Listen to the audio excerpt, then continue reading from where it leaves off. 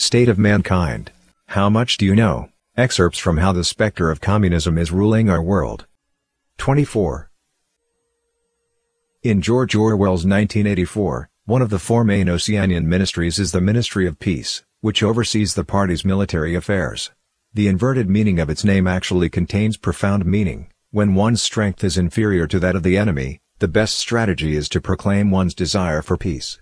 Extending an olive branch is the best way to hide imminent war. The Soviet Union and other communist countries were and continue to be adept practitioners of this strategy, which is employed to infiltrate the West. The World Peace Council was formed in 1948. Its first chairperson was French physicist Gilles Curie, a member of the French Communist Party. World War II had just ended, and the United States was still the only country to have produced and tested the atomic bomb. Having suffered huge losses in the war, the Soviet Union aggressively promoted world peace as a stratagem to stave off pressure from the West. The World Peace Council was directly controlled by the Soviet Peace Commission, an organization affiliated with the Soviet Communist Party. It ran a worldwide narrative proclaiming the Soviet Union to be a peace-loving country and condemning the United States as a hegemonic warmonger. High-ranking Soviet official and ideological leader Mikhail Suslov promoted a struggle for peace that became a fixture of Soviet rhetoric. The present anti-war movement testifies to the will and readiness of the broadest masses of the people to safeguard peace and to prevent the aggressors from plunging mankind into the abyss of another slaughter, Suslov wrote in a 1950 propaganda tract. The task now is to turn this will of the masses into active, concrete actions aimed at foiling the plans and measures of the Anglo-American instigators of war.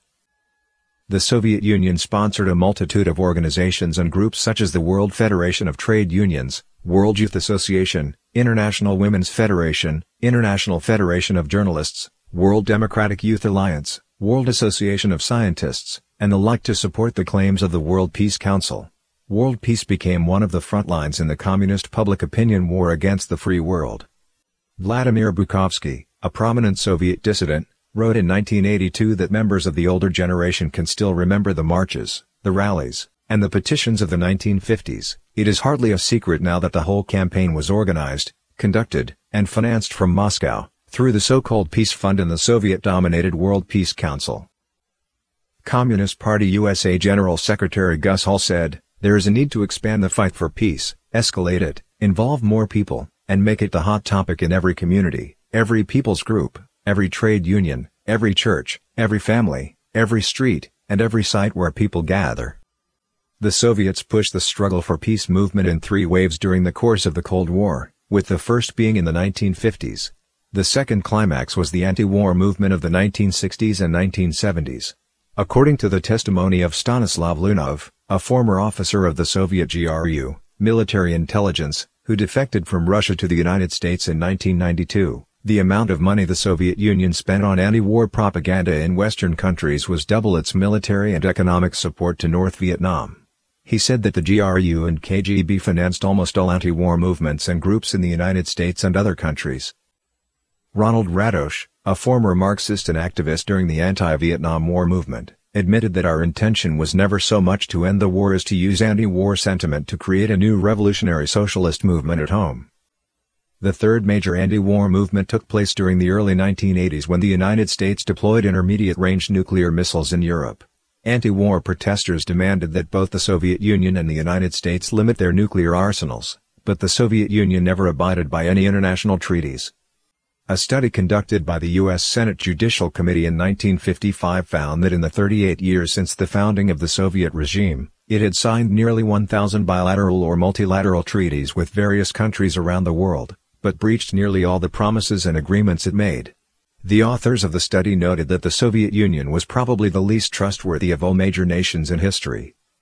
Trevor Loudon said that during the 1980s, New Zealand's anti-nuclear movement was covertly sponsored by the Soviet Union using trained special agents.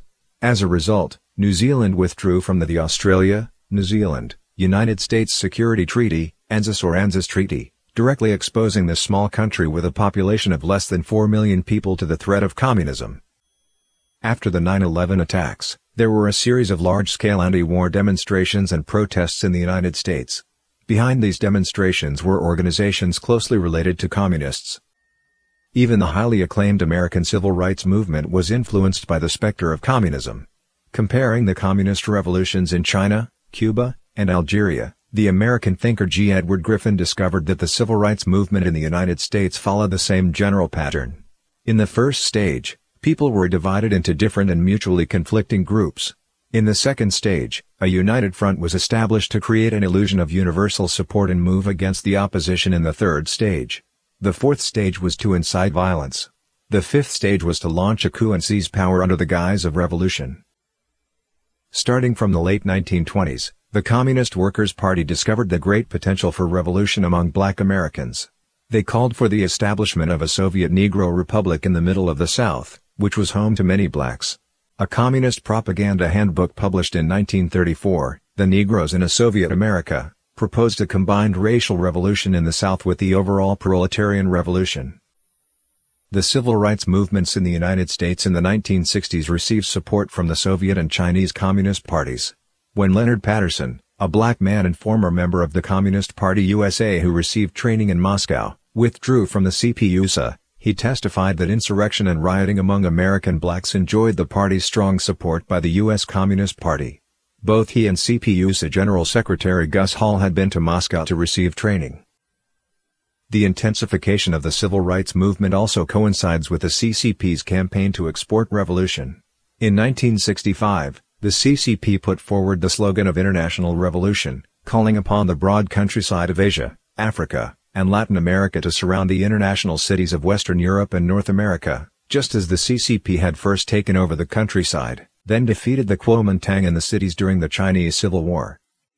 The most violent organizations in the Black People's Rights Movement, such as the Revolutionary Action Movement and the Maoist Black Panthers, were all supported or directly influenced by the CCP.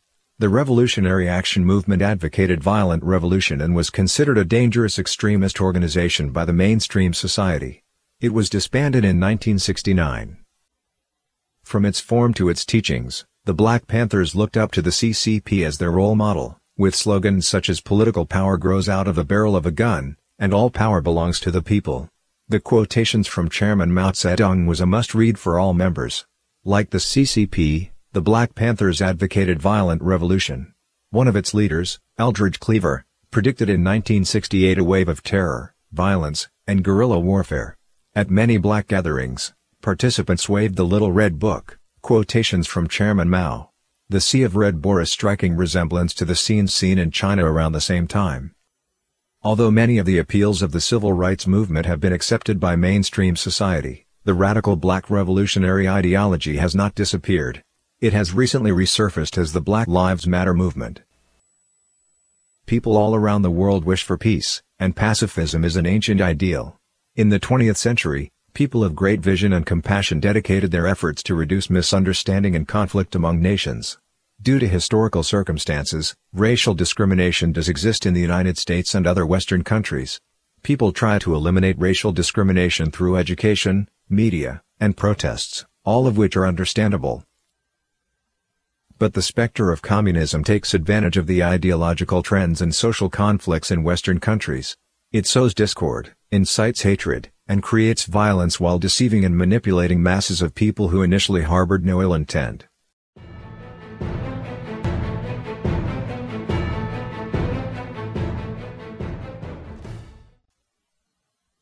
When the street revolution of Western youths was in full swing in the 1960s, there was one who dismissed their naivety, sincerity, and idealism.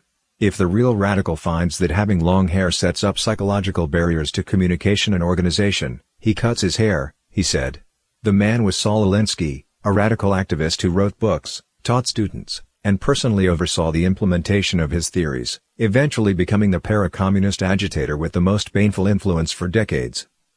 Aside from his worship of Lenin and Castro, Alinsky has also explicitly praised the devil himself.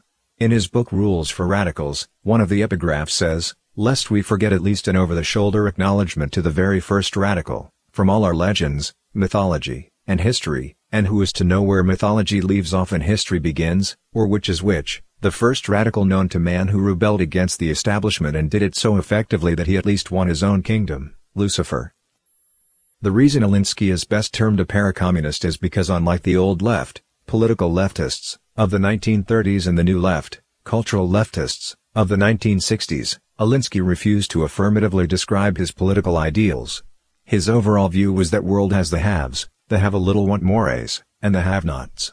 He called upon the have-nots to rebel against the haves by any means and to seize wealth and power in order to achieve a completely equal society. He sought to seize power through any means, while at the same time destroying the existing social system. He has been called the Lenin of the post-communist left and its Sun Tzu.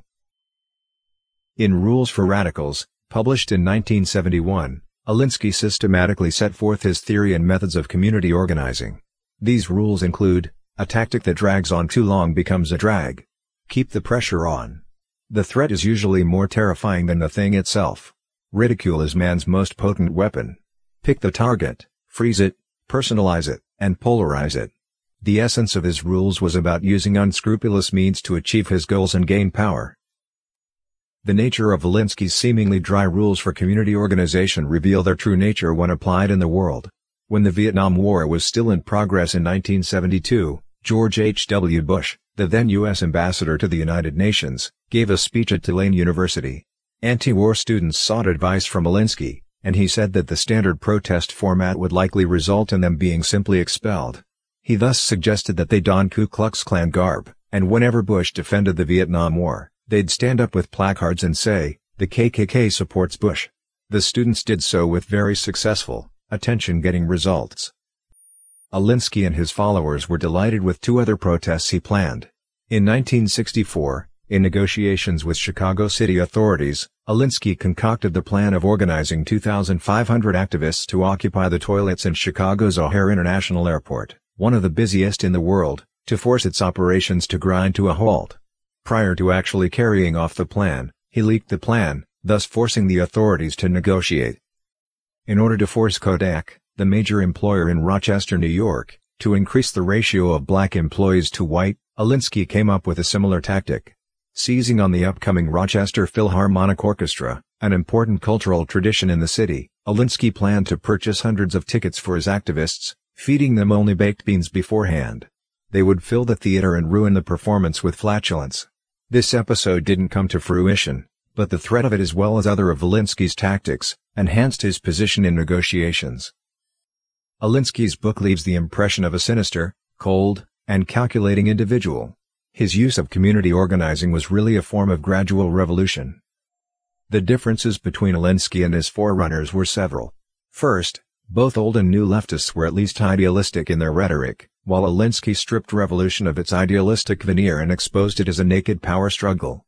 When he conducted training for community organizations, he would routinely ask the trainees, "Why organize?" Some would say that it was to help others, but Alinsky would roar back, "You want to organize for power." In the training manual Alinsky's followers went by, it said, "We are not virtuous by not wanting power. We are really cowards for not wanting power. Power is good, powerlessness is evil." Second, Alinsky didn't think much of the rebellious youth of the 60s who were publicly against the government and society. He stressed that whenever possible, one should enter the system, while biding time for opportunities to subvert it from within. Third, Alinsky's ultimate goal was to subvert and destroy, not to benefit any group. Thus, in implementing his plan, it was necessary to conceal the real purpose with localized or staged goals that were seemingly reasonable or harmless by themselves, to mobilize large crowds to action. When people were accustomed to being mobilized, it was relatively easy to mobilize them to act toward more radical goals. In Rules for Radicals, Alinsky said, "Any revolutionary change must be preceded by a passive, affirmative, non-challenging attitude toward change among the mass of our people. Remember, once you organize people around something as commonly agreed upon as pollution, then an organized people is on the move. From there it's a short and natural step to political pollution, to Pentagon pollution." A leader from Students for a Democratic Society who was deeply influenced by Alinsky nailed the essence of radicalizing protests. The issue is never the issue is always the revolution. The radical left after the 60s was deeply influenced by Alinsky, and always turned the response to any social issue into dissatisfaction with the status quo overall, as a stepping stone for advancing the revolutionary cause. Fourth, Alinsky turned politics into a guerrilla war without restraint. In explaining his strategy for community organizing, Alinsky told his followers that they need to hit the enemy's eyes, ears, and nose. As he writes in Rules for Radicals, first the eyes: "If you have organized a vast, mass-based people's organization, you can parade it visibly before the enemy and openly show your power. Second, the ears. If your organization is small in numbers, then do what Gideon did. Conceal the members in the dark but raise a din and clamor that will make the listener believe that your organization numbers many more than it does. Third, the nose. If your organization is too tiny even for noise, stink up the place. Fifth, from his actions in politics, Alinsky emphasized using the most evil aspects of human nature, including indolence, greed, envy, and hatred. Sometimes, participants in his campaigns would win petty gains, but this only made them more cynical and shameless. In order to subvert the political system and social order of free countries, Alinsky was happy to lead his followers to moral bankruptcy. From this, it can be inferred that if he were to truly gain power, he would neither take care of nor pity his former comrades. Decades later, two prominent figures in American politics who were deeply influenced by Alinsky helped to usher in the silent revolution that has subverted American civilization, traditions, and values. At the same time, the no-holds-barred, unrestricted guerrilla warfare-type protests advocated by Alinsky became popular in America from the 1970s on. This is clear through the vomit and protest in 1999 against the World Trade Organization in Seattle, where protesters ingested a drug that induced vomiting, then collectively vomited in the Plaza and Conference Center, the Occupy Wall Street movement, the Antifa movement, and so on. It is salient to note that in one of the introductory pages of Rules for Radicals, Alinsky gave his acknowledgement to the very first radical, Lucifer. Further, in an interview with Playboy magazine shortly before his death, Alinsky said that when he died, he would unreservedly choose to go to hell and begin to organize the proletariat there because they're my kind of people.